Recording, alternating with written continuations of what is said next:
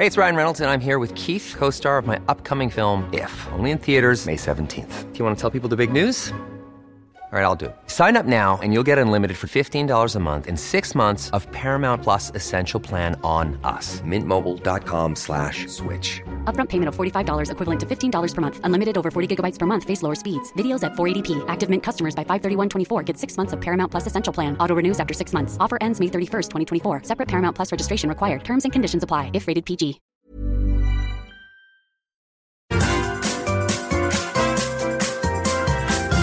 You are listening to the Mother of All Talk Shows podcast with George Galloway. Newly re-elected for an historic third term as president of China, Xi Jinping made his first visit outside the country, and it was to Moscow.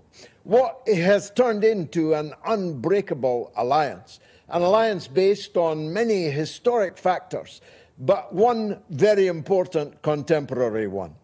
An alliance based on the contemporary reality that the United States is gunning for both Russia and China, if necessary, at the same time. A tall order, you might think, for a country that can't produce clean drinking water for many of its citizens. A tall order for a country where many of the banks are beginning to tumble and the others being saved by historic Herculean tasks of quantitative easing, printing more and more dollars based on less and less material economic realities. A tall order for a country that had to slink out of Afghanistan like a thief in the night, beaten by men in sandals on bicycles, carrying Kalashnikovs strung across their shoulder. But there seems no end to the appetite for war in the United States. And it's bipartisan, with the exception of Donald Trump, who probably wants to fight just one of these adversaries rather than both at the same time. And in any case, as I speak, he still faces the threat of arrest. But the Republican and Democratic leadership in the U.S. Congress are absolutely united in maintaining a visceral hostility towards two of their competitors, one of them which happens to own a very great deal of United States debt, and one of them happens to be the place where so many of the commodities necessary for the working of European and North American capitalism are to be found. It is a tall order indeed. And so President Xi Jinping's visit to Moscow, to Vladimir Putin, 3 whole days. Their first meeting took 4.5 hours, tete-a-tete. Now, I've been around diplomacy and politics for very many decades, and that is a long meeting by anybody's standards. But they had so much to discuss on the economic level, no doubt on the military technical level, on the diplomatic level, and on the political level. And it seems that the visit was an outstanding success. Certainly, if you judge it by the excitement it has created across the world, you would have to judge it a success. Now, some in the West will be surprised to hear me calling it exciting. But you have to know that we represent just 13% of the population of the world. This is a fact I never tire of making and pointing out, but have to, because so much of our worldview is fixed upon the fallacious idea that we are the world. You'll remember that charity single, "We Are the World," that they sang out in Britain and the United States. But we really are not. The United States is 4% of the population of the world. If you take the West as a whole, and only if you define places like Australia as being in the West, which is, of course, a defiance of geography itself, and only if you exclude the obvious fact that many, many millions of the people in the West are wholly against the conduct of their own political leaders. If you don't believe me, take a look at the footage from Paris. Oh, sorry, you can't, because the Western broadcasters are not showing the fact that if there had been cameras around in 1789, that's what the French Revolution would have looked like if it had been televised. The Place de Concorde on fire. Tens, hundreds of thousands of French citizens in more or less permanent revolt against their president, who's had to declare this evening that he will not be seeking another term as president. No wonder, because he would have no chance of even winning, even against the opponent that he fought last time. If you don't believe me, you haven't been paying attention to the wave of strikes and demonstrations throughout the European continent, including in the United Kingdom itself. More people have been on strike for more days in the United Kingdom in the past 12 months than for the past 30 years. And many of those strikes are proving to be winners, and the workers being offered multiples of the money they turned down at the beginning. And the British parliamentary system is in chaos. As I mentioned right at the top, Boris Johnson has spent the day in front of a kangaroo court. Now, of course, I dislike Boris Johnson viscerally. I dislike he's a political enemy of mine. But I've been in front of kangaroo courts before. I know what they look like. And the idea that the former Prime Minister of Britain should be on trial, a trial being staged by his political enemies, and I don't mean the opposition, I mean his Conservative Party enemies, the people who ousted him from power, plus the opposition, have put him on trial all day. And what an unedifying sight it was.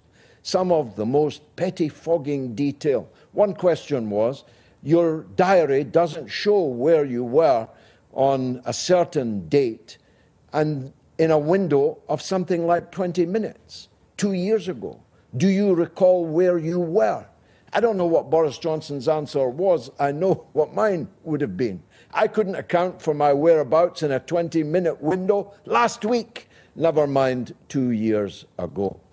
But the fact that the British political system is putting on trial its former Prime Minister over birthday parties, over cake, over wine during the pandemic is symptomatic of a much wider and deeper problem.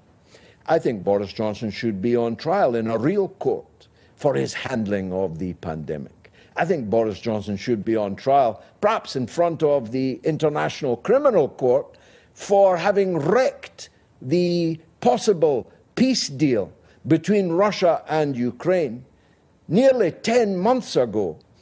Emerging out of the peace process in Turkey, Joe Biden dispatched Boris Johnson to order President Zelensky of Ukraine not to sign any peace agreement, when he may very well have been minded to. That means, if you think about it, the blood of every person who has died in that 10 months is on the people that scuppered the potential peace deal. I could make that case in front of the International Criminal Court, and I'm not even a lawyer. Boris Johnson and his government are responsible for the loss of public money running into tens of billions on their track and trace, on their procurement projects and contracts, which were handed out to cronies and family members and party donors for clearly inferior material that didn't even work. One of them, a Conservative peeress, Baroness Mone, has literally yachted off to the Algarve, where she's living, in hiding, essentially, from British justice, unable to be questioned by British police for what turns out to be the alleged theft of up to £30 million in bogus procurement contracts. Bogus in the sense that she formed a company that had never performed that kind of task before, was paid a very large amount of money for it, and the taxpayer was cheated in terms of the value of the project. So we've got a member of the House of Lords hiding in the Algarve, we've got perhaps the best part of £100 billion wasted by the Conservative government, and they're quizzing Boris Johnson over birthday cake or whether he had a glass of wine in the Whitehall offices of the Prime Minister. Then there's the whole issue of whether they handled the pandemic in the right way to begin with. So I'm not here defending Boris Johnson. I'm just saying that what is happening to him is symptomatic of the malaise, like the problem of Macron, of the Western democracies, a point to which I shall turn in just a minute. But perhaps the most dramatic is the threat to arrest Donald Trump. There has never in the entire history, not just of the United States of America, but any major Western power, been the distinct probability of the last occupant of this, the most powerful office in the world, being arrested, handcuffed, fingerprinted, made to do the perp walk in front of the courtroom in downtown Manhattan. Why is it happening? Not because he described hush money to a hooker that he once had an affair with as legal fees. Can't be that, because Hillary Clinton did exactly that in the money that she spent on the Steele dossier, which launched the whole Russiagate hoax. She put it down as legal expenses, but it was actually payment for a dossier full of lies, falsehoods, misrepresentations. It's not really about the money he paid to Stormy Daniels. Come on. Neither is it about what documents he took home to Mar-a-Lago from the White House. It can't be, because all the presidents of the United States take home their work for their memoirs, or, I don't know, maybe to use it against future occupants of their office. But all of them have done it. The reason they have put, or are threatening to put, Donald Trump under arrest is because they're afraid that he's going to defeat them again in 2024. He should think himself lucky that he's not being terminated with the extreme prejudice that President John F. Kennedy. Maybe that lies in the future. The fact is, they know that there's a very real possibility that Trump, having been the last president, might also be the next one. And the difference between Trump and them is that he exposes what they really are, how they really work. His vainglory and his bluster is vulgar, but it's nonetheless an authentic expression of American exceptionalism, of manifest destiny. It is an authentic expression of the extent to which America believes not only that it rules the world, but that it deserves to and intends to continue to. Now, President Xi Jinping said some very important things in the last few days. One of the most important was on the subject of democracy. The Chinese have developed a new phrase, whole process democracy. I've been listening to it today at the conference I'm attending. It is actually quite a persuasive set of ideas. It makes the point that democracy cannot just be about form, it must also be about content.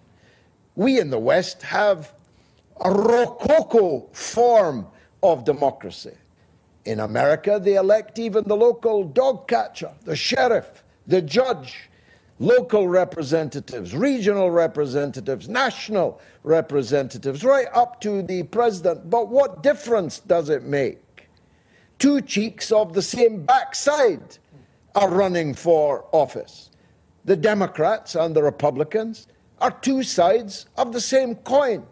You're not allowed to run for office in the United States unless you can raise vast sums of money. For president, last time, almost $2 billion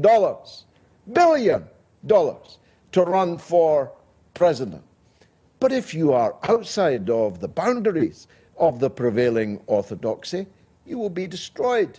Even if you sometimes look and sound like you are, like Trump, you will be destroyed. Even if you are the candidate of one of these two cheeks of the same backside.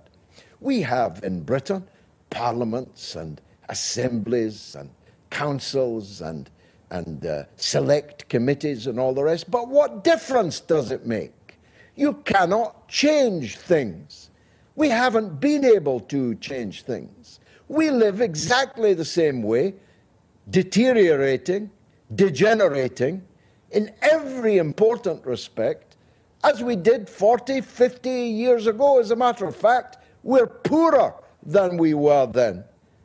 When my parents sent me off to school, they did so confidently in the expectation that I would have a better life than they had.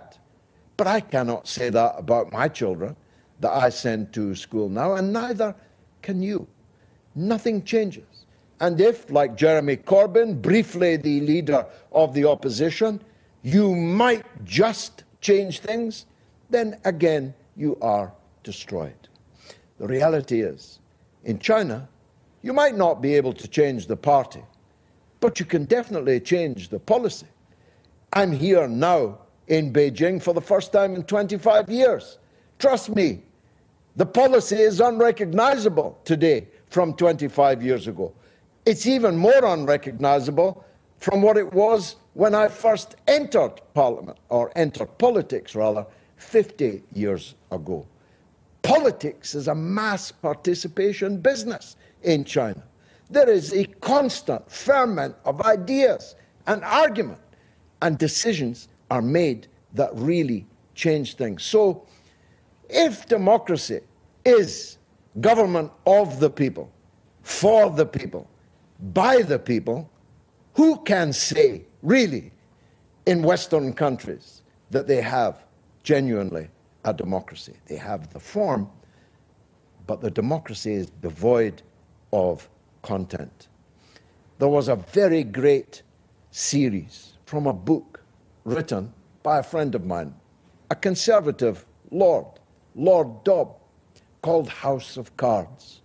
It was made into an American television serial, which I studied avidly for years. And in that series, President Francis Urquhart once turned sotto voce to the camera and said, "Democracy, it's so overrated. Our democracy is so overrated." As President Xi Jinping said, no system of governance is universal. No nation is superior to another, and no single country can dictate the course of world events. If that wasn't true and obvious before this week, it surely is now. I'm joined, as I said, by a distinguished panel of guests. Let me turn to the first of those now. Professor Jay Tao, you are a professor of international relations and diplomacy at the University of Beijing, very important post. You no doubt have been studying the events of the last few days, even more closely than me. What's your analysis of what happened and its significance?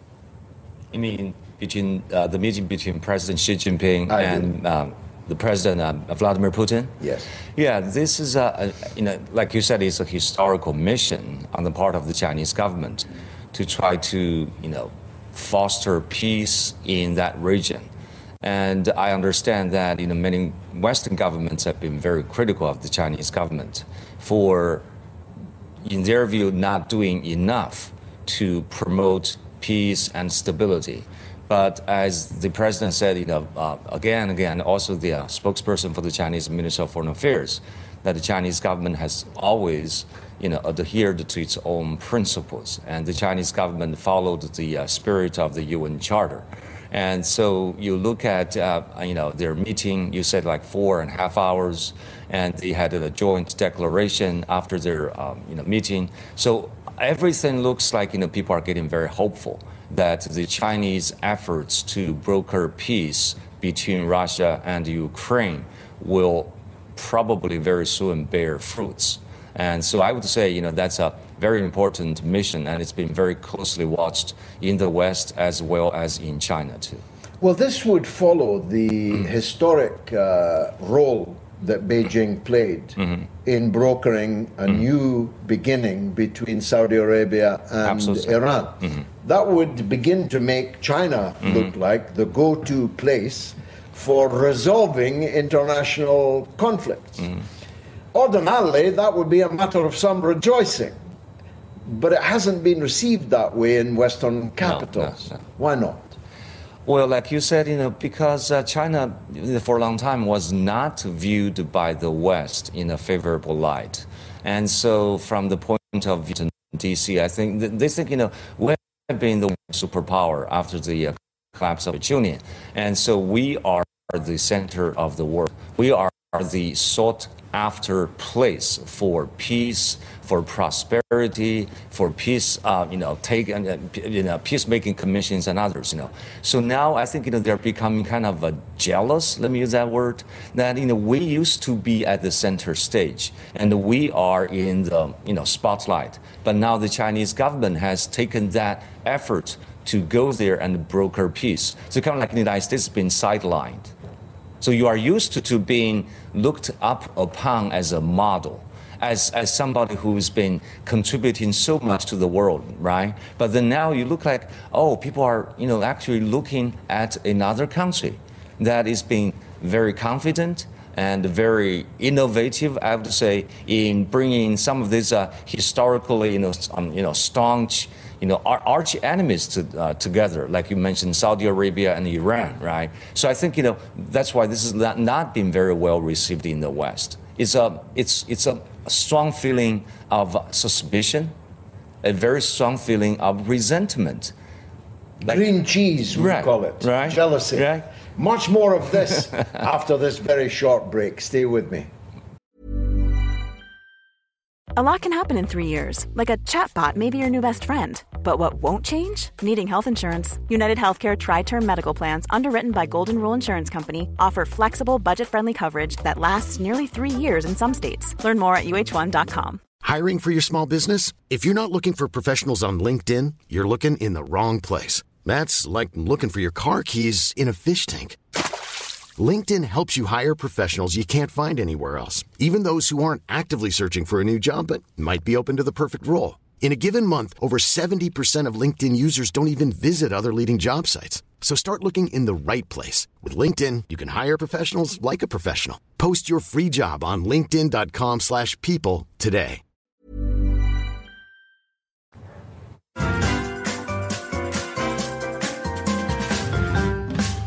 We're live in Beijing in the People's Republic of China, talking about everything from the caning that Boris Johnson took today in the House of Commons, the handcuffing that Donald Trump might even be getting as I speak. I have no idea what's happening since I sat down in the studio. Do tell me if he has been huckled, as we say in Glasgow, and thrown into the back of a Black Maria police van. Who knows? Anything can happen. Paris is on fire. The president has announced that he's bowing out of politics. Anything could happen in Western countries. By comparison, China is a positive oasis of calm and stability. But will the Ukraine be? We're talking, of course, about the visit of Xi Jinping to Moscow and the Chinese peace proposals to bring about an end to the fighting there. And we have a poll that's running on my Twitter feed, on this YouTube channel, on my Telegram channel, t.me/George Galloway, or on the YouTube community panel. 11,182 votes are in already, and the show has just begun. The question is simple. Will the Putin-Xi summit lead to peace in Ukraine? It's a binary question, yes or no. A, yes, B, no. Professor, before the break, we were talking about the negative reaction, the jealous, suspicious reaction that Western leaders have expressed about the summit. Is that what is reflected in public opinion, do you think? Not that public opinion will decide whether the war ends or not, but from my initial look at the results of our polls so far, 2/3 of the people don't think it will lead to peace. Do you think it might? Well, I'm hopeful. Number one, you mentioned, and I mentioned too, that there's already this historical precedent that is unprecedented, from our side and also from the world side. That is, China brokered the peace between Saudi Arabia and Iran, right? So you have already a precedent. Second, you have Chinese government has a strong record of contributing to UN-led peacekeeping missions around the world. And third, you look at China's relationship with Russia. It's a very unusual partnership. We don't use the word alliance, unlike NATO and others, right? But it's something that is even more closer, intimate, more trust between the two partners than sometimes you would see between the allies, let's say in NATO.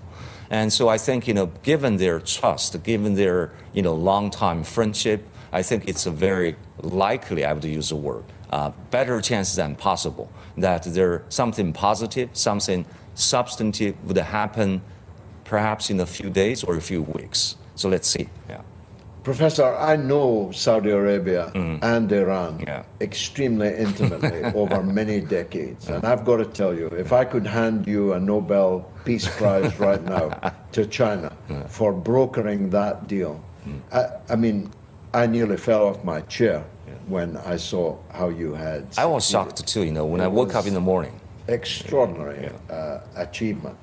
And even more extraordinary that it's been virtually ignored in Western media, like it never happened, even though Iran is one of our primary adversaries and Saudi Arabia one of our primary allies. And of course, the fruits of it will be felt not just between these two great regional powers themselves, but across all manner of conflicts, from the Yemen to Lebanon. It's extraordinary.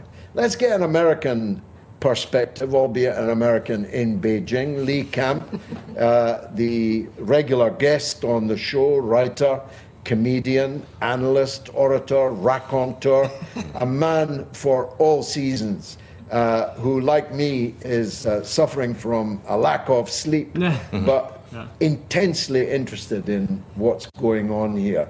Lee, I don't know the American media's response, but if it's anything like the British media's response, it will be hysterically negative to the summit in Moscow. What's your take? Well, first of all, thanks for having me, George. I realize I've got to come to Beijing to actually see you in person, so this is exciting.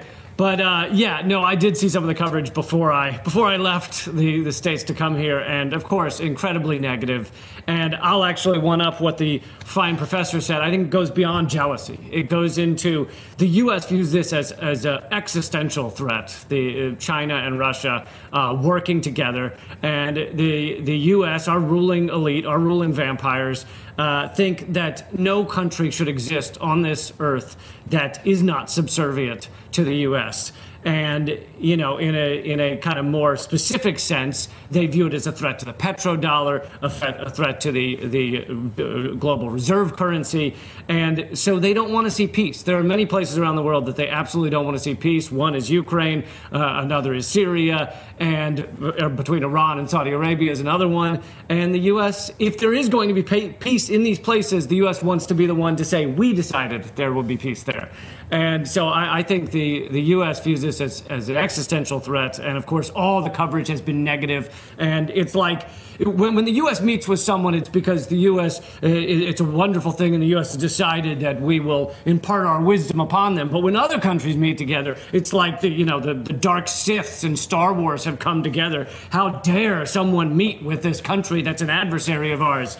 Like people are immediately corrupted. You remember when Trump met with Putin, the U.S., the liberal side of the U.S. media acted like, oh, well, the moment he speaks to him, his brain will be warped by the evil Putin, and it's like diplomacy is the only thing that has ever created any peace, any stability in this world. We need diplomacy everywhere. Well, I mean, when he met, even more, when Trump met Kim Jong-un, the North Korean leader, I mean, they almost went into a paroxysm of a fit over that. And yet, how else are you going to get peace? How else are you going to end conflicts? If not by that. As I recall, the end of World War II also involved Stalin, Churchill, and FDR sitting down. Exactly. But apparently nowadays we view sitting down and talking peace as something that must be stopped. And as you mentioned at the top of the show, Boris Johnson was sent in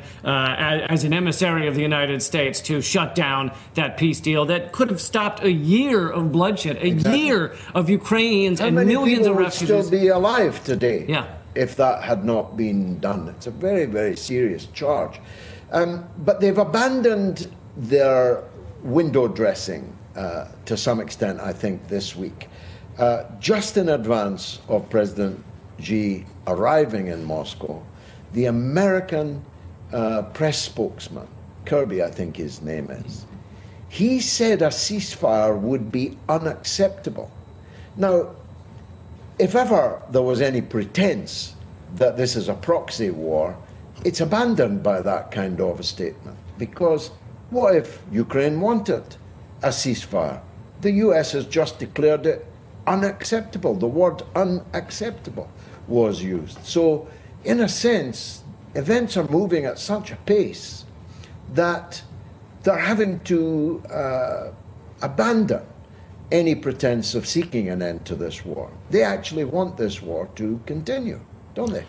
Yeah, and even, you mentioned how they've pretended it's not a proxy war, but there are many examples, piecemeal, of top U.S. officials calling it a proxy war. Even former CIA head Leon Panetta said in an interview, this is a proxy war whether we call it that or not, and we can't lose it. So the admission of this being a proxy war is there to give a little bit of hope to the fact that there could be some peace months down the road.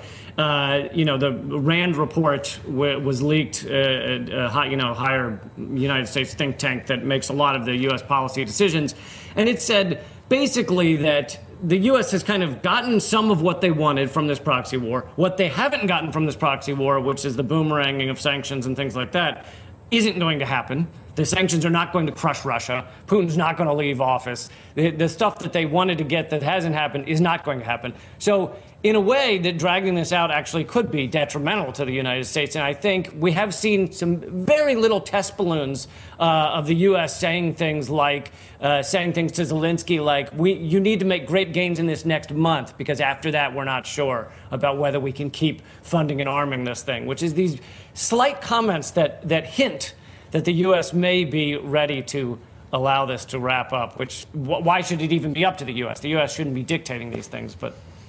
The next guest, I can safely say, is one of the most popular guests ever on the Mother of All Talk Shows. And I had to come to Beijing to see her in person. Li Jingjing, commentator, journalist, television star. Welcome in person to the Mother of All Talk Shows. I assume you share the optimism about the summit. Speak to, if you will, how the Chinese people see it. Are they deeply interested? Are they proud? Do they see their country now in an even brighter light than they did before, now that it's moved beyond? I mean, next year, China will become a high-income economy,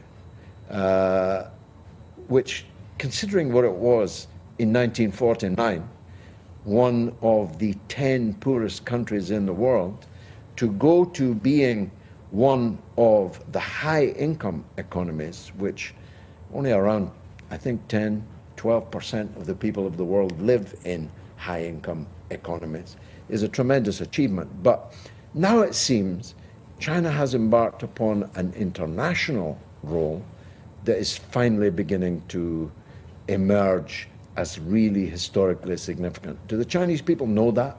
Yeah. So first, thank you so much, Georgia, for the kind introduction.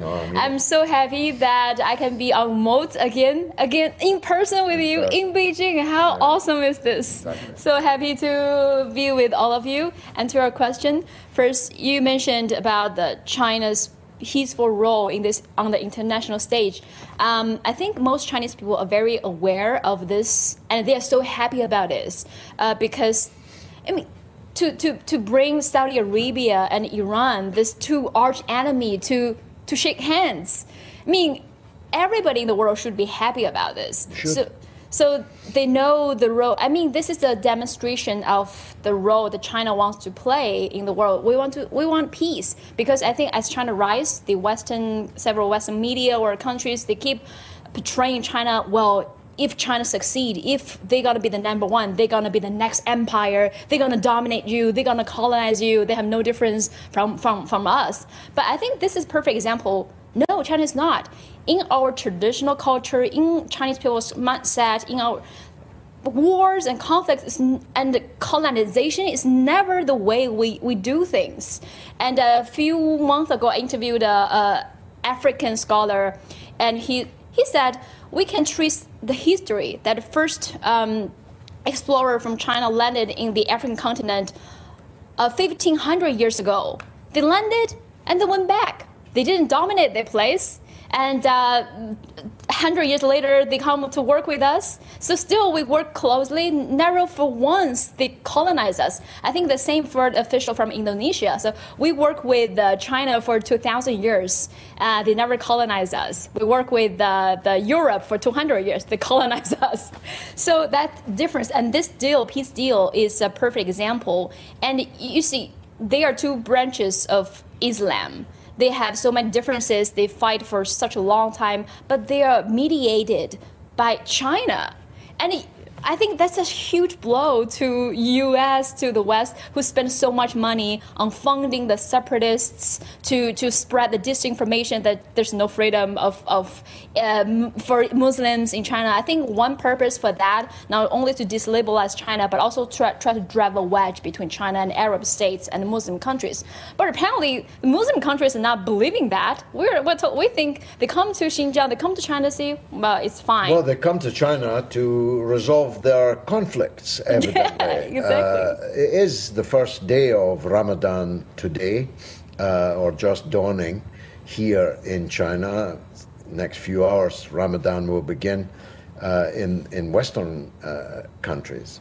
This has been one of the most persistent lies of Western propaganda, that China is somehow hostile to Islam, hostile to Muslims. As a matter of fact, I was outside a mosque today in Beijing, never mind in Xinjiang, where there's a big Muslim population. But it's been quite a successful lie in the public opinion, not amongst Muslim governments. They have almost all publicly declared that this Uyghur question is a hoax, it's deliberate disinformation, it's the opposite of the truth. But I can tell you from my own contact with Muslims, certainly in Britain, it's quite widely believed. Now, you have done a lot of work on this subject. I've seen your reports from it. The truth is, there are more mosques in Xinjiang than there is in the whole of the United States and the European Union put together. The population, far from there being a genocide, the population of the Uyghurs is growing faster than any other part of the Chinese population. And the living standards of the ethnic minorities in China is growing faster than any other part of the population. Just briefly, if you would summarize the extent to which this is a false story. Yeah.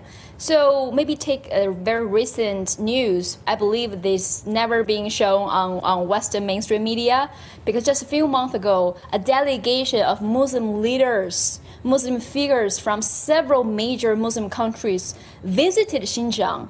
and the leader of the international, I forgot the official name, but the leader of the World International Muslim Community issued an announcement. Mm-hmm. They praised China's method to fight against terrorism in Xinjiang.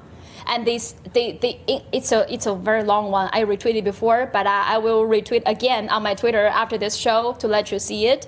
So in the announcement, they appraised, they saw the diversity in Xinjiang. They saw that Uyghurs and other Muslim minorities are not being oppressed. They saw what China is doing fighting against extremism. They think it's reasonable. So, and they meet everybody in Xinjiang, in China. So if we're all fighting against extremism, the other countries send cruise missiles and bombs and make war on Muslim countries. China's fight against extremism and separatism has been successful, unlike the Western policy of invading and occupying and bombing. I look forward to reading that from you after the show. Professor, I've put it this way in the past, that there's a hellish orchestra out there ready to play hostile songs against China. Sometimes the conductor chooses Taiwan, sometimes he chooses Tibet, sometimes he chooses the Uyghurs, sometimes it's Huawei, sometimes it's TikTok, sometimes it's our refrigerators which are spying on us. They go across the orchestra, and one never knows which tune will play most in any 1 week, month period. But we know that the orchestra is out there. Balloons. Don't forget balloons. Yes. Balloons. How could I have forgotten these hellish balloons that you sent over the United States and that they had to spend hundreds of thousands of dollars to shoot down with their Sidewinder? But the latest news from the US is a whole raft of new tech sanctions. It seems they are absolutely determined to... Actually, let me put it another way. It seems they've concluded that they cannot beat China in competition. China is just better at capitalism than them. And therefore, they have to rip up all their supposed beliefs in free trade and free enterprise and so on. These are blatantly protectionist measures that they are introducing. How will China cope with that? Well, this is very hard, especially for companies involved in these fights. Like you mentioned, TikTok. You mentioned, way back, starting with ZTE, Huawei, and many of these companies have been sanctioned by U.S. Department of Commerce, right? Entity list. This is, I study U.S. politics. I stayed in Chicago for 6 years. So I think this is strike me as kind of a degeneration of American capitalism. Now, if something similar happens here in China, that the Chinese government say something or do something to, say, American company, Microsoft or Google. Now, American government say, what about intellectual property rights? This business environment, and so innovation, ownership, property, private property rights, because these are business companies. And so this is now happening to Chinese companies in a country that is supposed to be the world's freest economy, the country that supposedly offers the world's best protection of intellectual property rights. And so now TikTok, for example, is being forced, like you said, a real chance that this company has to be sold to an American company. Otherwise, TikTok has to close its shop in the United States and lose about 150 million users, right? This struck me as, this is not America. This is not capitalist. This is like, a national security paranoia. Like Americans are getting very unsure about what they are doing. They want to outcompete China, but like you said, they can't beat China on this, technological innovation. And so they say, we're going to confiscate the Chinese company. And that's outrageous in a country where you're supposed to have this sanctity of private property. Well, that's all just lipstick on the pig. It's about hegemony. A quick break. I'll be right back. Stay tuned. You are listening to the Mother of All Talk Shows podcast with George Galloway. Never mind Moats Berlin, never mind Moats America. This is Moats Beijing for one night only, but nonetheless an extraordinary feat. And I'm very grateful to everyone who's made that possible. Lee Camp, you and I was going to say talking tomorrow, but we're actually talking in a few hours. So don't even dream of going to bed. You had an even more difficult journey than mine to get here, traveling through several countries. But you will be, I know, looking forward to the speech you're going to give on democracy. What did you think of my opening point? That whilst we have the form of democracy, it's actually devoid of content. I mean, a democracy where at the cost of billions of dollars, you get to choose between Joe Biden and Donald Trump is not exactly the best advertisement for democracy, is it? No, absolutely not. Two corporate, multimillionaire and billionaire, racist, at least in policy, if maybe not always in statements, both of them with legitimate sexual assault allegations against them. That was a lovely choice we got in the U.S.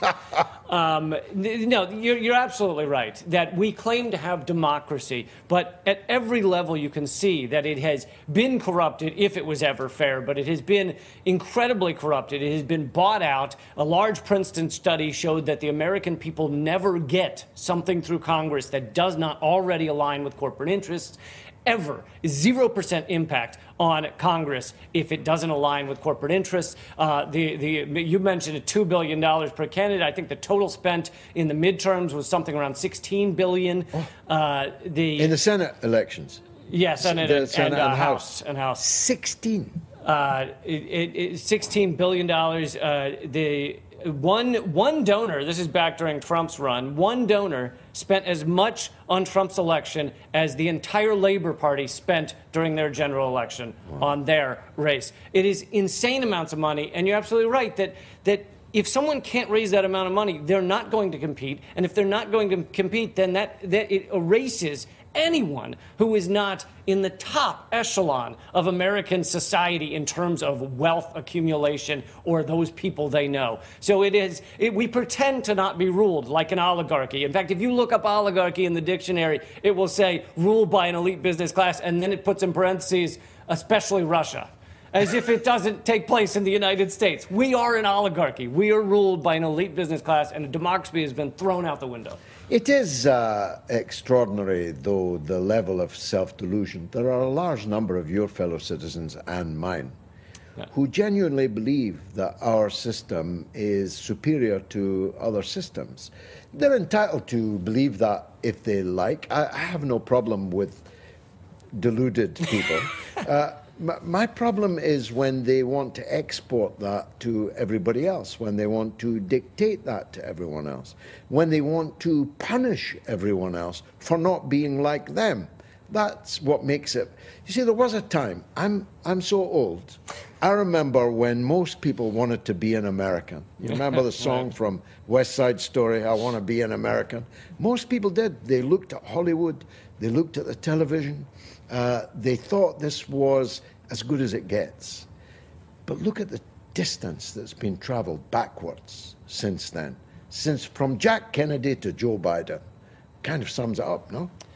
Yeah, you're absolutely right. People, because America was viewed as this place where the class structure was not entrenched. You could move up if you just worked hard enough. And that does not exist almost at all anymore in the United States. People are struggling. 64% of Americans say they have trouble paying for basic necessities. They don't know when a healthcare emergency is going to destroy any savings they have, any life they had planned. The banks are, of course, predatory with their various ways of kicking people out of their homes.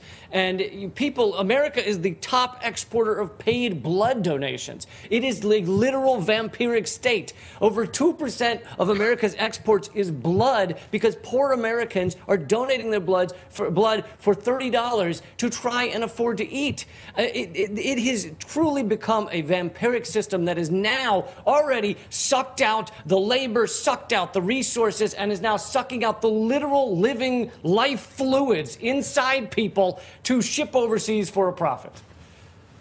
Even I didn't know that, and I'm glad that an American said it rather than me. It is more and more clear, isn't it, Li Jingjing, that China's on the way up and the rest are on the way down. I take no pleasure in saying that. I know that the sun rises in the east, but it didn't need to set in the west. We could have had two suns if the West had been prepared to come alongside China and mutually benefit from trade and development with China. We could all have enjoyed the sunshine. Tell us in the last few minutes what you mean by whole process democracy, because it's a phrase that most of our viewers will not have heard before. I will try to make it short. The term is actually whole process people's democracy. So what China is doing is try to involve the massive number of people in the policy making and decision making process. And I can take the example that just happened in early March, which is the 2 sessions. I covered it as a journalist. Two sessions is 2 meetings between. It's a very fundamental institutional guarantee for China's political system. It's the National People's Congress and Chinese People's Political Consultative Conference. These two together called 2 sessions. So during this meeting every year, deputies and members to these 2 sessions come from all around China. Every region, every ethnic groups, every sectors come together to make decisions, to legislate, to vote, elect government officials, to give their proposals to the central government. And even before the National People's Congress, the congresses from local level, from township, county, city, provincial, all took place before that to make sure opinions, suggestions, advice, proposal can raise from the bottom to up, gradually to the central level, to the national level. And at the national level, everybody will discuss, review what should be taken into place, what should be put into the law. So for example, some may wonder, are those deputies actually making a difference to the country? I interviewed one teacher who works in a rural area in Shandong province. Her job was, her goal for her life is to improve the rural education system. So in the past 15 years being as a deputy for the National People's Congress, she made 240 proposals on different subjects. Half of them have already been implemented into law. Some were incorporated into criminal law, some incorporated into provincial laws.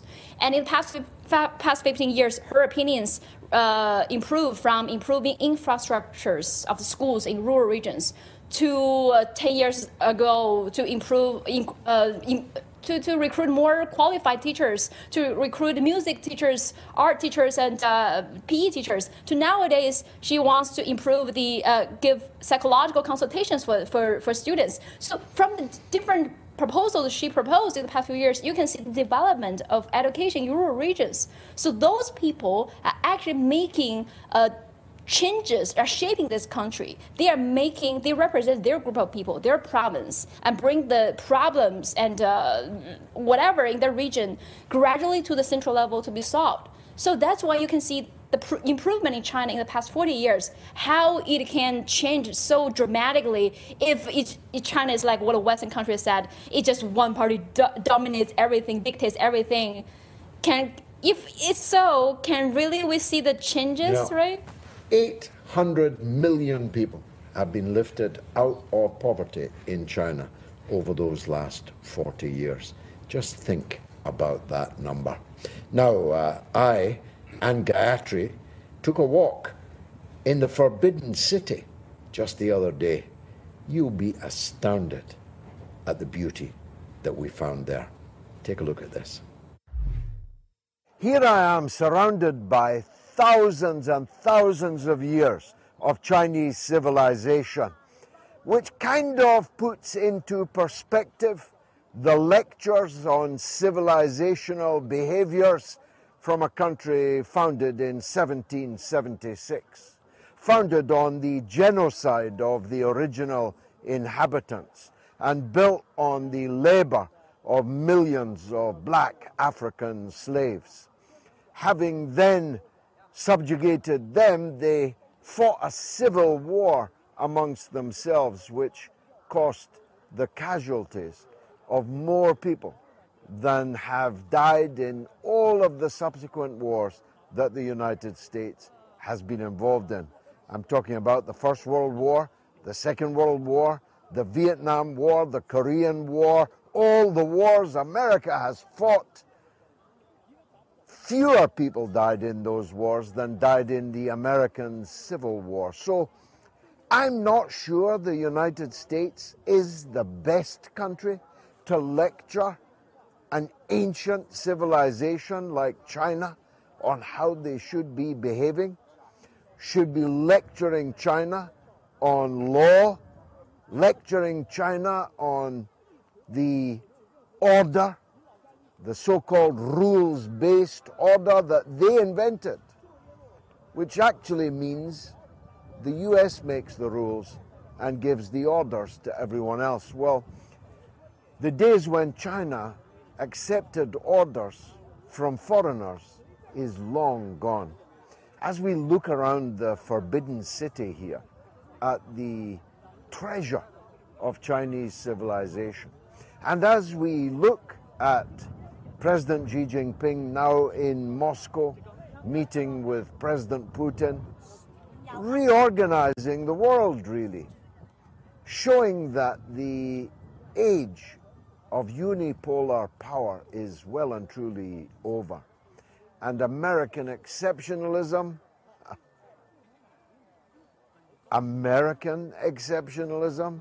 you really are having a laugh. I'll be talking about democracy a lot this week on the show on Wednesday and at the conference I'm here in Beijing to attend. Abraham Lincoln, universally regarded as the best American president, defined democracy thus. He said that democracy was government of the people, by the people, for the people. Is anyone going to claim that that's what American democracy is? Is it of the people, where you need to raise $1.5 billion to even be in with a fighting chance to be the president? And where so sclerotic is the system that the choice is between Joe Biden and Donald Trump. Is that the acme of democracy? America's a country where you can't find clean water. The whole length of the River Ohio, you can't find clean water for the last 15 years in Flint, Michigan, where 80 million people don't have health care, where mass poverty is everywhere. Does democracy give you a right to a job? Not in America, it doesn't. Does democracy give you a right to a house? Not in America or in many Western countries, it doesn't. Does democracy give you a right to decent health care? Definitely not in America, and increasingly not in the countries of Europe, whose economies are being driven into the ground by the lunatics who've taken control of the asylum. So, if you'll excuse me, I'm going to continue my tour looking at the priceless treasures over tens of thousands of years of the great people of China.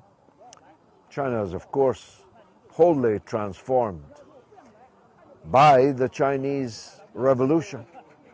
As Chairman Mao said, just a few hundred yards from here in 1949, the Chinese people have stood up.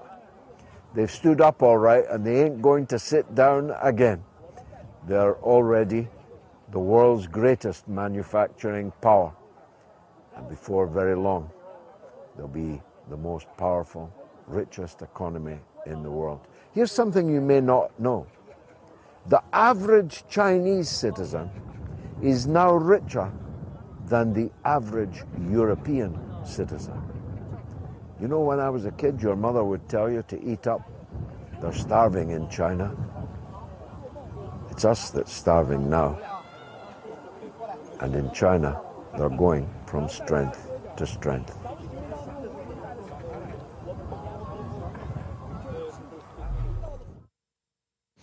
If you ever get the chance to visit Beijing, the Forbidden City, it is one of the wonders of the world. It is the Colosseum. It is the Hanging Gardens of Babylon. It is the Ziggurat at Ur. It is one of the great wonders of the world. And you can spend hours walking around it and touring the various palaces within it. Really stupendous experience.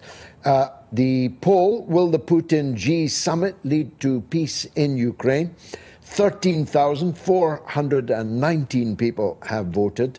You can still get your vote in on Twitter, on YouTube Community, and on my Telegram channel, t.me/George Galloway. The votes so far: on Twitter, will the Putin-Xi summit lead to peace in Ukraine? Yes, 32%. No, 68%. On YouTube, yes, 39%. No, 61%. On Telegram, yes, 28%. No, 72%. And on the community poll, yes, 32%, and no, 68%.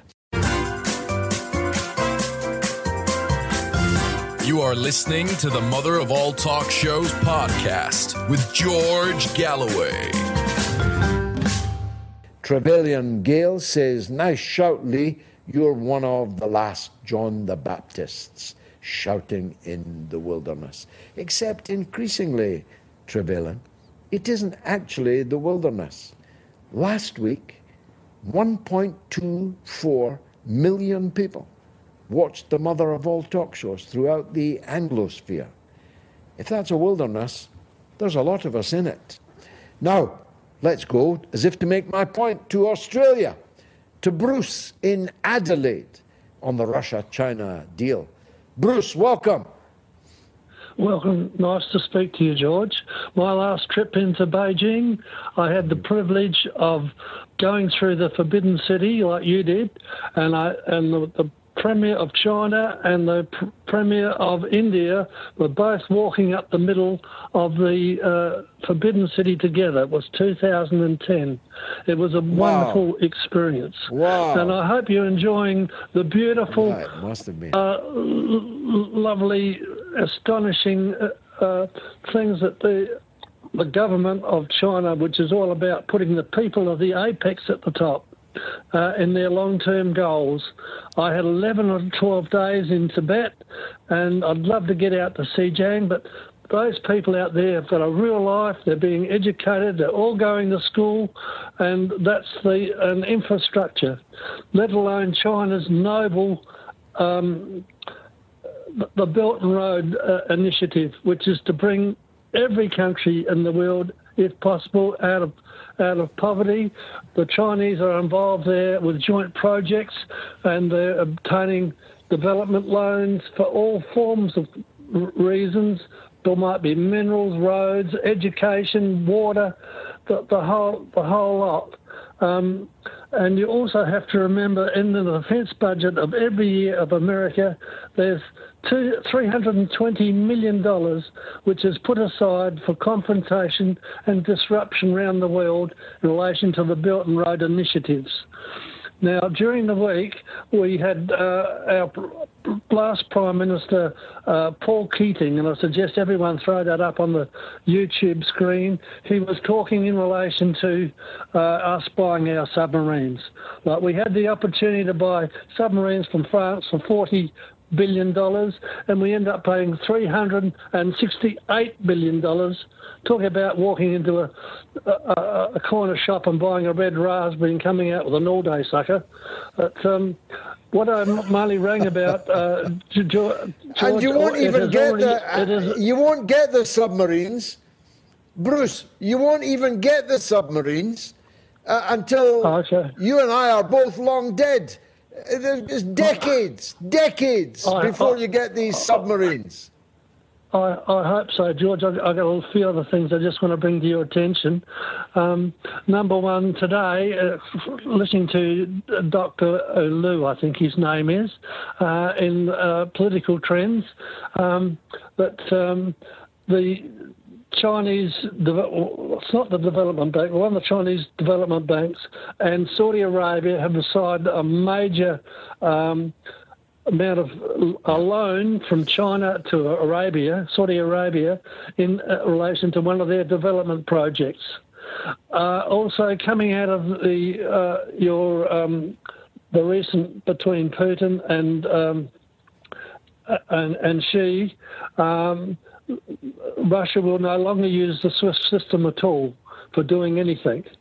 And the other thing is that when those two got together this time, they were signing the world's biggest trade agreement by far. It surpasses any other previously large trade agreement by a huge amount, apparently. It will be the biggest century agreement that has Bruce, ever been signed. The plates have well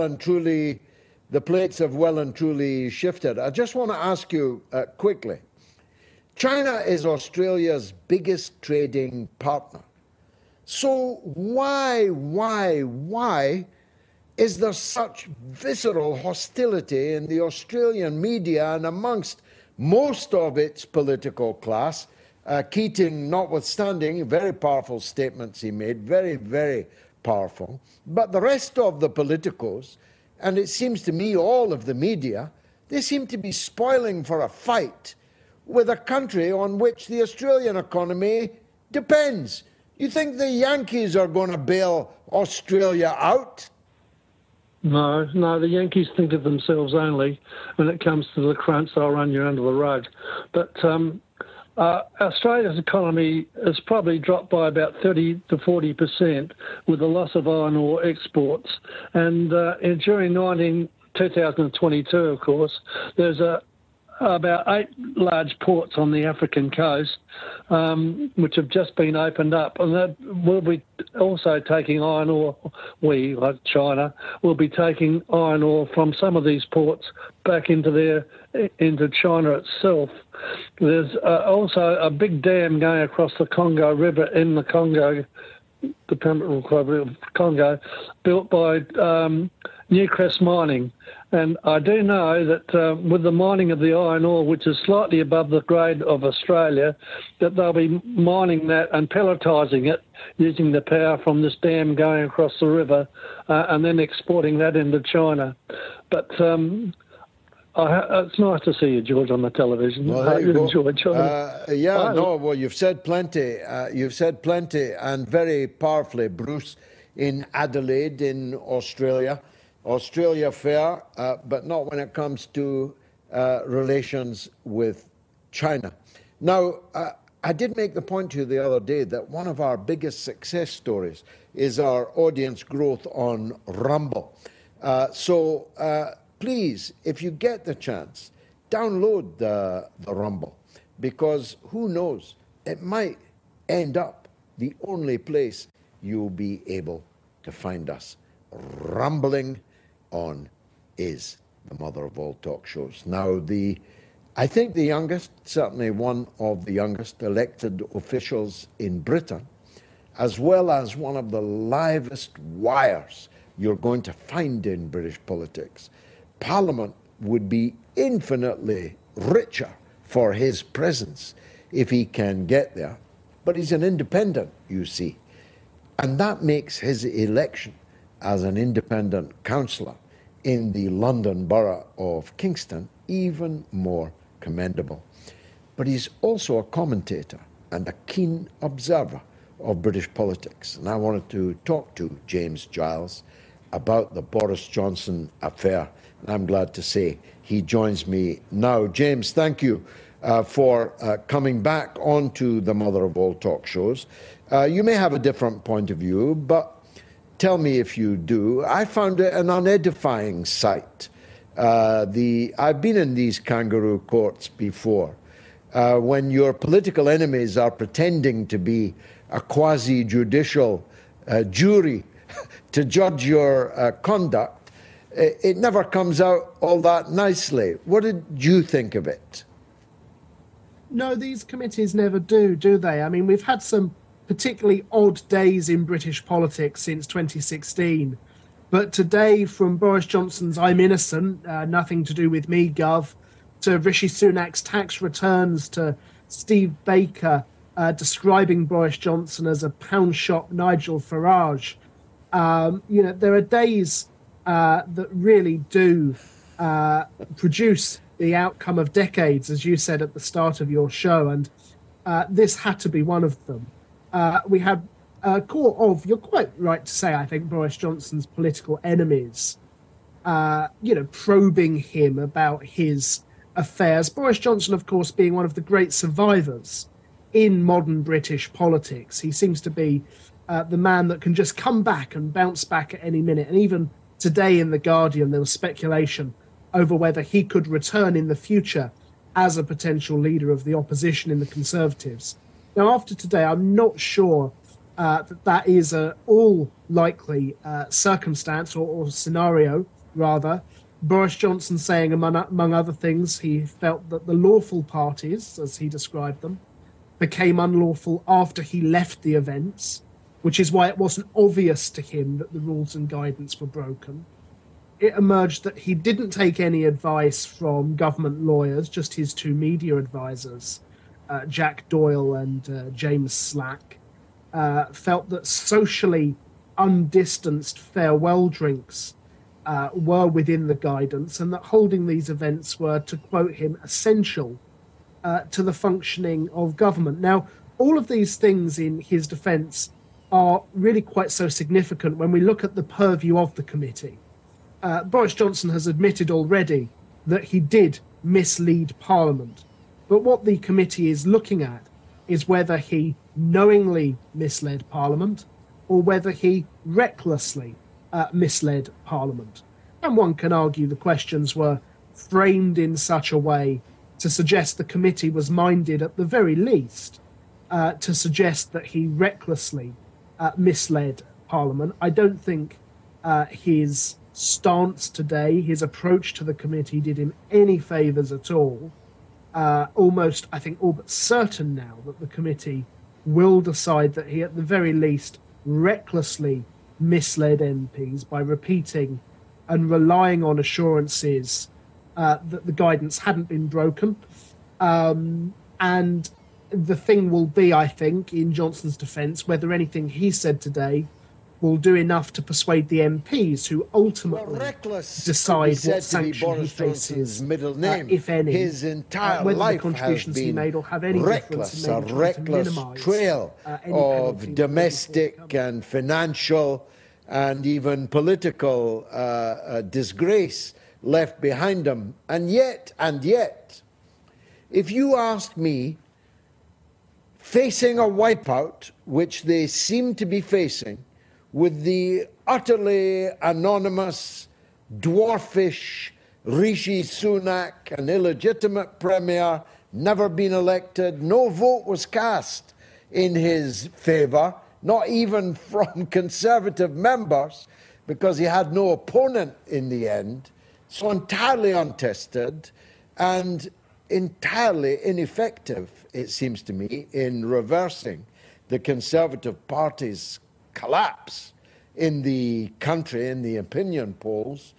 If you ask me, is there a single Conservative who can at least mitigate the electoral disaster they are facing, I'd have to say yes, it would be Boris Johnson, because, and perhaps because of his persona, he is able to reach voters that other Conservatives can't reach. Do you agree? Yes, he can. He is, whether you love him or hate him, he is a remarkable politician in that he is even more Teflon, perhaps, than Tony Blair.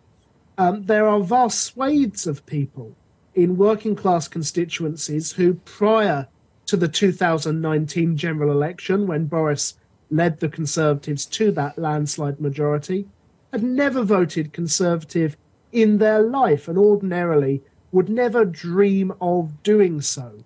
And those people, a good chunk of them, would still vote for him again tomorrow.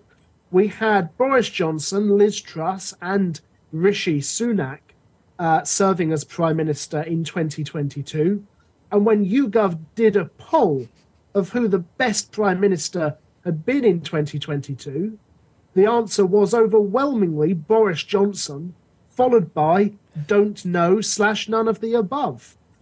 Rishi Sunak isn't cutting through, and that's why we're seeing Labour leads in the polls of, in many cases, over 20%. He isn't cutting through, and why would he? You know, the man today, talk about burying bad news, chose the middle of Boris's hearing to release his tax returns, which showed that in 2019 to 2020, he paid over 200 million in tax. In 2020-21, he paid over 300 million in tax. And in the last tax year, he paid over 430 million pounds in tax. This man is not relatable to the working classes. He is not relatable to the people that he needs if he wants to build a winning coalition come the next general election. Now, my prediction is, given that he simply cannot cut through to those people, is that he will cling on to power for dear life, and we probably won't be going to the polls in this country until January of 2025. Now, lastly, James, what can this committee do to Boris Johnson? What's the range of penalties they can impose? And does the House of Commons itself have to endorse their findings? Well, look, it's important to say that Boris Johnson's already admitted to misleading the House, which is in itself a breach of the ministerial code.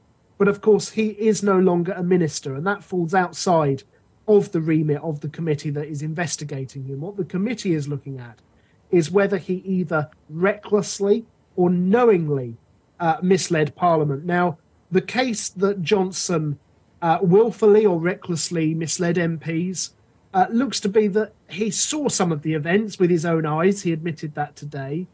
That he ignored social distancing. Again, he partially admitted that today. And relied on assurances from his media advisors, his spin doctors, as opposed to any government lawyers, to confirm that no rules had been broken. And so I think most reasonable people could draw the conclusion that there may have been some recklessness there. But that, again, as you say, is Boris Johnson. So the committee can recommend a suspension from the House. And if that suspension is for more than 10 working days or 2 weeks, then a recall petition could be triggered, which would force a by-election in Boris Johnson's constituency. Now, that isn't up to the Standards Committee. The Standards Committee will recommend a penalty if they find Boris Johnson guilty of recklessly or knowingly misleading the House. And it'll be up to the MPs in the House of Commons to vote whether to approve that sanction, propose a different sanction, or to let him off scot-free with no punishment at all. Now, the issue I think that we'll find when the committee does report back, my own view, they will find him guilty of at least recklessly misleading the House. But it's whether the defence that Boris has submitted, be it his written defence or be it his oral testimony today to the committee, has done anything to persuade MPs to minimise the sanctions against him, and most crucially, minimise those sanctions to beneath 10 working days to stop the risk of a by-election taking place, which he almost certainly would lose. James Giles, as always, thank you for your wisdom in One So Young. a great tour of the House of Commons proceedings today. Lance is on the line in Canada on the Chinese deal. Let's hear from Lance. Go ahead, Lance. I guess my question is, like, it's obvious if the Chinese, if Ukraine accepts peace, Chinese investment will flood in, resources and all kinds of things will flood in from Central Asia. You know, Ukraine will do well. But by the other side, the U.S. won't do well on those resource deals. So what deal could actually bring these people to peace? And like you've been in Europe, I haven't recently. What is your feel on the European people? Like, do they want to march to Ukraine and, you know, start shooting Russians? Absolutely not.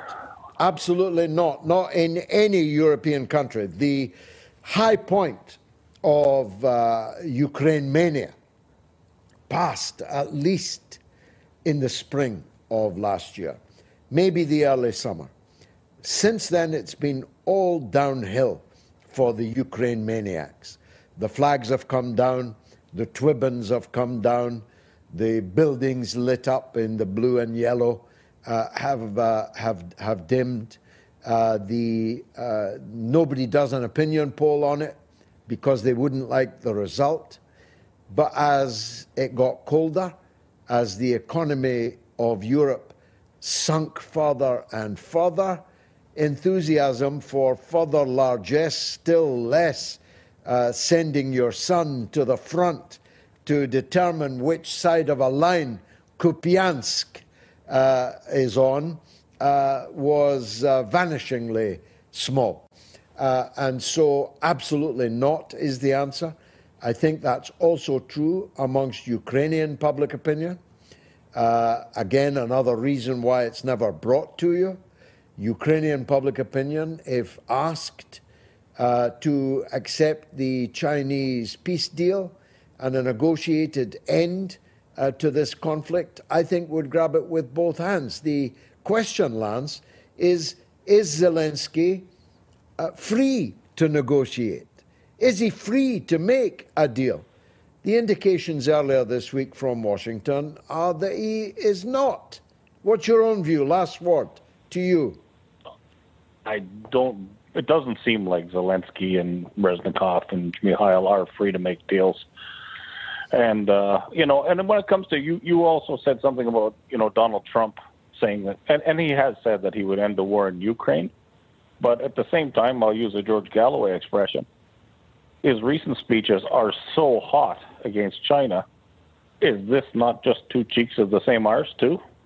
The Trump? Yeah, that's why I said earlier in my that's why I said earlier in my monologue that Trump is different from the others on the Ukraine. Maybe he just wants to fight one of Russia or China rather than fight both of them at the same time.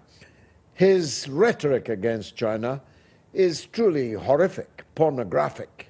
But one thing at a time, Lance. If the American people listen to him over Ukraine, let's hope that that brings about American disengagement from this conflict, because it's clear now that without the American driver, this conflict would be settled. The European public would like it to be settled. I believe the Ukrainian public would like it to be settled. It will only be settled on two bases, it seems to me. One is that the Russian-speaking people in Ukraine leave the Ukrainian state, and many of those have already been liberated by the Russian invasion and are not going back. And the second is an absolute guarantee that not only will Ukraine not join NATO, but NATO will not be in Ukraine, because Ukraine isn't in NATO, but NATO is definitely in Ukraine. And it would have to be a copper-bottomed guarantee that that would cease.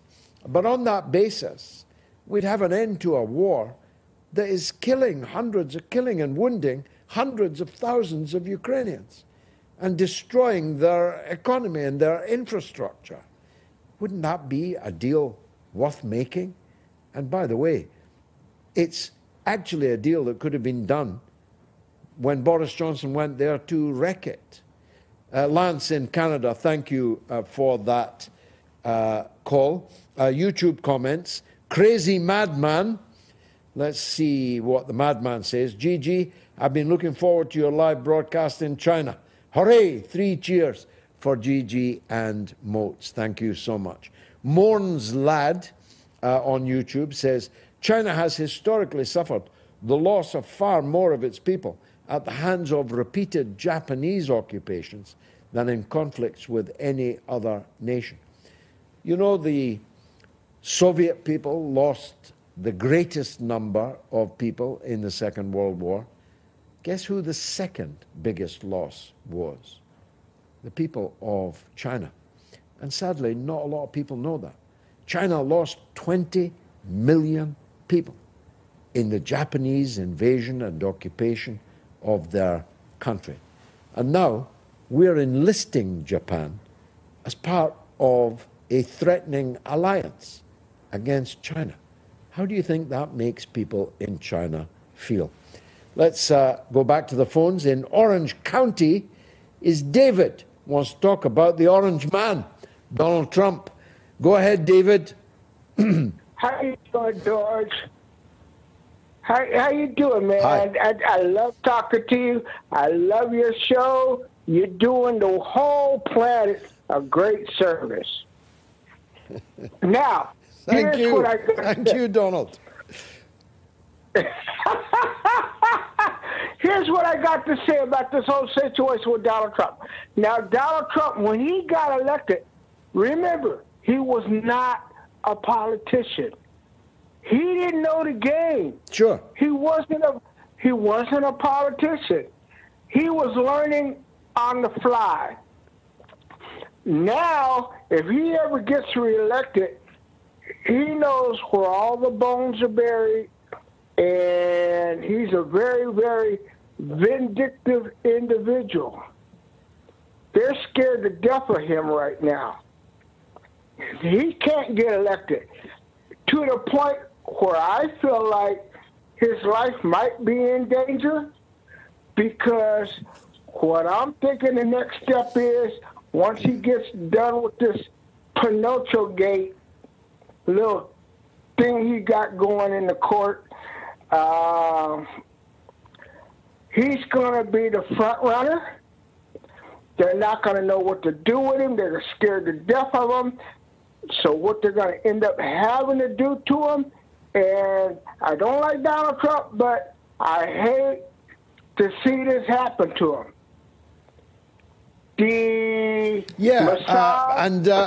Look at the extent, David, look at the extent to which the United States is reduced.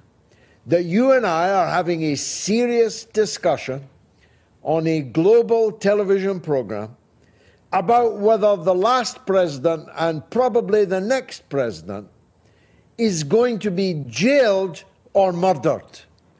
That being the only two ways in which the political class of both parties can stop him coming back to power.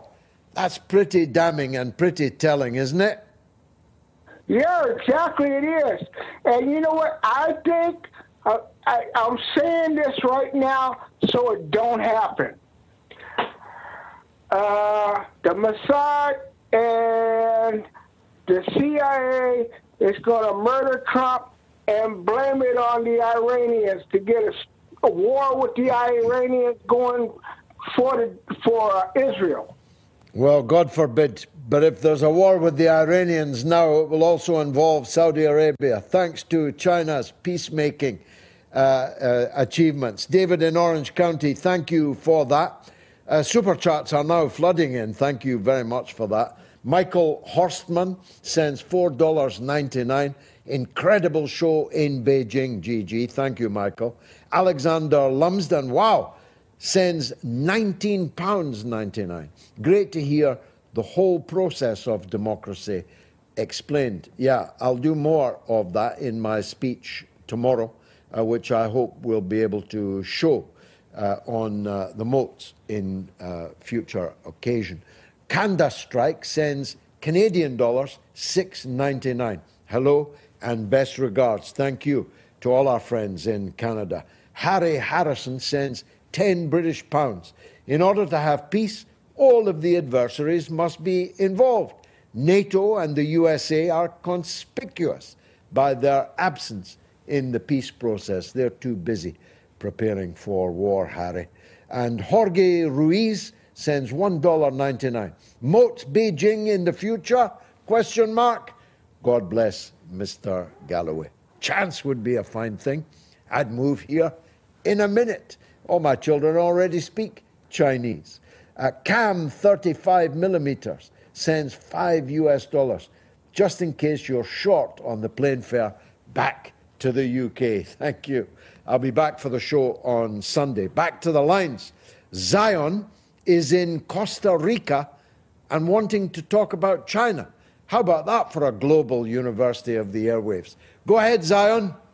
Thank you very much, Mr. Galloway, and congratulations on your tremendous achievements and what you've managed to achieve on Moats and the audience that you've gathered. Thank you. I listen to you quite regularly and have known about you for quite some time. Thank you very much, sir. My question is this. I'm concerned about what I hear, I suppose mostly in the Western media and on social media, about the social credit system that I've heard China is implementing. And although I'm a great admirer and respecter of the Chinese culture and the achievements which you've enumerated in your monologue and with your guests that China has managed, however, there seems to be a movement towards progress, if I could put it that way, economic progress through control of the people. An example of that being the social credit system. Also, I saw many examples of severe lockdowns through the so-called pandemic in China. I don't know whether they were true or not, but I seem to have seen people being locked in their houses, deprived of food, deprived of liberty. And while it's well and good to give China credit for all its achievements, for its amazing culture, its cultural contribution, its amazing people, should we not be cautious in applauding a country which has apparently treated its citizens in such ways and is going towards a more dictatorial system in spite of the achievements which you have referred to? Thank you. Well, it's a very fine call, Zion. I thank you for it. It's a legitimate point of view. It's one that I don't share myself. And of course, nobody's asking you or anyone else to applaud it. Because at the end of the day, insofar as there's a social credit system in China, that's a matter for China. Self-evidently, if the Chinese people didn't like it, they would be showing in a variety of ways, not least through the whole process democracy that we talked about earlier, that they didn't agree with it, that they disapproved it. If they didn't want to participate in it, they wouldn't. The Chinese people are a risen people. They're no longer on their knees in front of any occupier, whether foreign or domestic. So insofar as there is the kind of system you refer to, it's with the consent and the cooperation of the Chinese people, and that is their sovereign right. You see, China's not telling us that we should have a social credit system, and I personally don't want one. And if my government, that I wouldn't trust to go out and buy a loaf without stealing my money and running off without giving me the bread, I wouldn't trust them with a social credit system in a month of Sundays. But luckily, China's not asking us to. China's not dictating to anybody else. And that is a big difference from other big powers, like my own, which ruled 25% of the globe and 33% of the people on the earth. China doesn't want to rule anybody else, doesn't want to give orders to anybody else. and will not accept other people giving orders to it. Now, I think we should respect that. As to their handling of COVID, of course, there's a lot of propaganda around against China on the COVID question, and it's a big question. We've only got 13 minutes left on the show. What I will tell you is this. I'm wandering around the capital of China now, in the streets, in the malls, in the restaurants, in the hotels, with far less hassle about COVID than I experienced at home. So whatever was the Chinese handling of COVID, and they seemed to get away with far better outcomes than we did with our policies, it's very different now. Very, very different. There's nobody in this studio wearing a mask. Nobody I passed on the way into this studio wearing a mask, still less a hazmat suit. So beware of anti-Chinese propaganda is, I suppose, what I'm saying. But Zion, very good call, and greetings to the people in Costa Rica. It used to be the only country, I think, in the world that didn't have an army, if I remember rightly. We used to go there briefly from Nicaragua back in the 1980s. A nice, beautiful, peaceful place, Costa Rica, and I'm sure you're enjoying it there. YouTube chat comments, peace soup. Check out the old summer palace.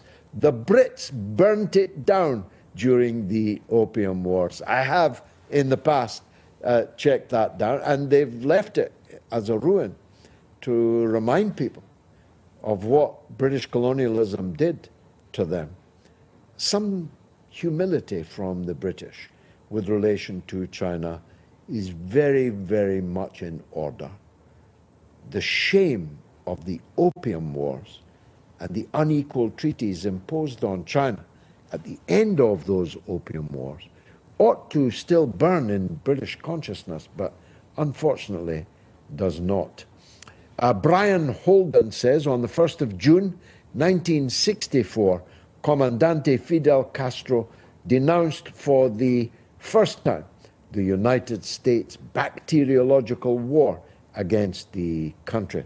Indeed so, Brian, and not just against the country, but against him personally. The United States tried, you know, I'm a biographer of Fidel Castro. My Fidel Castro handbook is my best-selling book. They tried hundreds of times to murder Fidel Castro, including bacteriological weapons in his wetsuit, his rubber swim diving suit, and even in his cigar. Bigfoot sends £10. Thank you, George, for everything you do, and welcome to China. I'll be there to be your local guide. Enjoy your time down there, and I hope my fellow Chinese people show you respect and love. They certainly have, Bigfoot, and I'm forever grateful to them for allowing us to host the mother of all talk shows from this wonderful studio in Beijing this evening. Wayne Dafter sends $10 Australian. Brilliant program as usual. Thank you, George. Thank you, Wayne. And Zach Boyles sends $4.99 for the Galloway Media Empire. Thank you so much for that. Last call, I suspect, given the hour. It is from Mick in Notting Hill. Go ahead, Mick. Yeah, well, I just wanted to say, I watched your interview with Neil Oliver. My God, was fantastic. And Neil was astounded by some of the knowledge you told us. So some of the questions, I could even see Neil's face go red when you explained certain things to him. Like, he couldn't understand, and I couldn't understand, but about politicians and why, you know, there's no Labour, there's no Conservative anymore, there's no this, no that. And I've watched that that hour. It's about an hour, and I recommend anyone who's listening to this to watch that, because I That's love very to kind listen of to you, Mick. It is actually on, I'll let you back in a minute. Mick is referring to an interview I did with the Coast guy on Twitter, Neil Oliver of GB News. We did it on his podcast so we could have a longer form talk. I so respect Neil Oliver. I have many political differences with him and he with me. But we both are Scottish people who believe in keeping Britain together. So we share that opposition to separatism, which is looking less and less likely as the separatist party literally implodes in front of our eyes, and some of its leaders will be lucky to stay out of prison at the end of this implosion. But I wasn't sure what else we agreed on, but I'm more sure now that we share the view, Mick, that the Britain we had was better than the Britain we now have, and that we will have to act smartly if we're going to save ourselves. We are existentially threatened, not just by separatism, but by the degradation, present, visible, touchable, palpable, in our society on all kinds of levels. The level of crime, for example. I had to leave London because, by the grace of God, I have many children, and I could not allow my children safely to be outside in London. Even in Notting Hill, where you are calling from. 2 of my children lived in Notting Hill, Mick.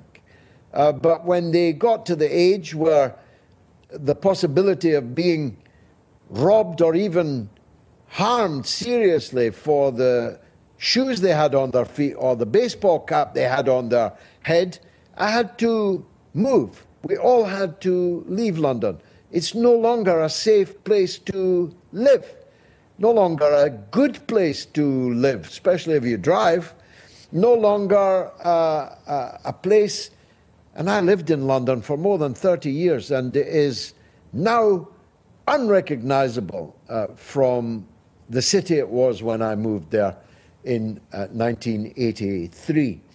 But not just London, and not just crime, all kinds of things. We worry that our children are going to come home.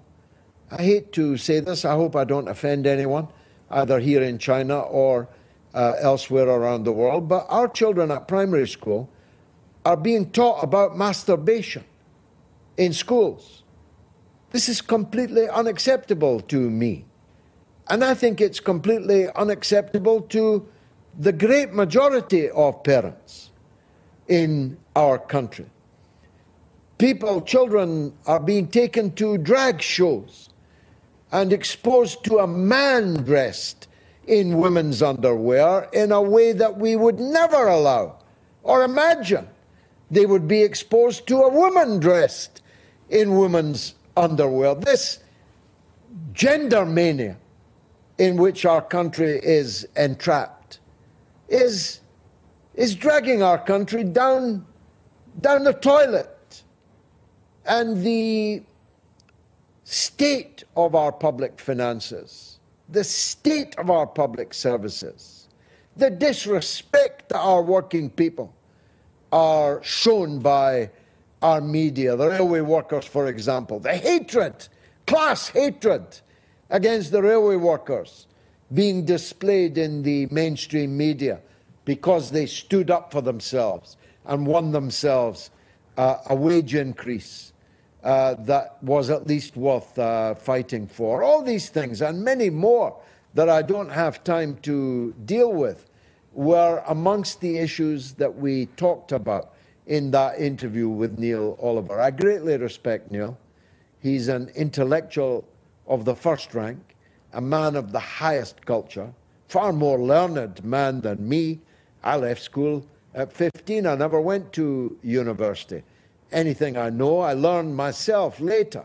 I went to work in a factory, straight from school. Neil, on the other hand, is a highly educated, highly cultured man who really cares about Britain, who's written about it, made television shows about it, in every line of which you can feel his love for our green and pleasant land. Last word to you, Mick, if you're still there. I'm sorry if I have lost you. I appear to have done so. Yeah, I'm still here, George. Are you there? George. Mick, last word. Last word to you. Last word to you, Mick. I was wondering if I was gone or not. But listen, yeah, you and Neil, you know, as a Londoner, I never thought I'd ever listen to two Scotch fellas together that made so much sense. And I love Neil because of certain things. I won't get political. And, mate, you back in the 90s, mate, I used to despise you. You know, but I couldn't understand. Last night I listened on ITV News to the presenters apologising for Iraq 20 years later, saying, well, there was no weapons of mass destruction. This is on mainstream media. And an Iraqi doctor standing on the spot where Saddam Hussein's statue was toppled and saying, why did you destroy our country? And back then I was like, 20 years younger, obviously, and thinking it was a good thing. It was a terrible thing. I won't swear. Monstrosity thing. Monstrous. And now they're trying to do that in Ukraine and bring us to a nuclear war. It drives me crazy, George. And I don't hear anything apart from... Well, I'll tell you what, Mick. I'll tell you what, Mick. I'll tell you what, Mick. What you just said makes me feel sad and happy at the same time. Sad because we failed to stop it, but happy that people are waking up all over our country and all over the world. They're seeing through the fog of war propaganda, seeing through the fog of falsification, seeing the outline, at least, of not just the truth, but of a new future. And it's not, you see, I don't want to live in China. I don't want to be Chinese. I want Britain to be a better Britain. That's why I fight for it. That's why I fought for Brexit. That's why I fought against Scottish separatism.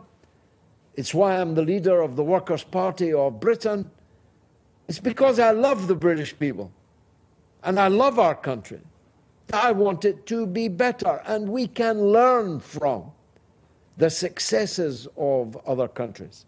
If we automatically define them as enemies, then we'll never learn anything from them, and if we're not lucky, we'll end up in conflict with them.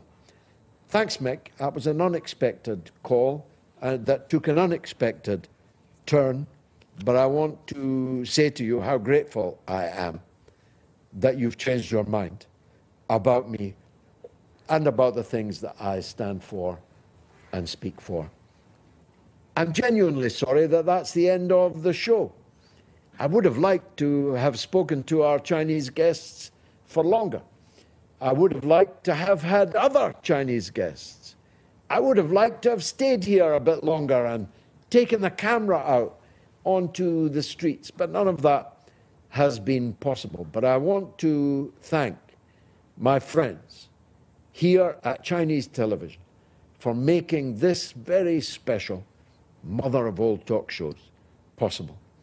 Without them, their camera crews, their sound people, their producers and directors, we simply wouldn't. There's selfies of the very crew right there. And thanks, of course, to my normal British crew who are toiling away back home to bring you this pretty special mother of all talk shows. God willing, I'll be back on Sunday morning at the crack of dawn, and I'll be on the air at 7 p.m.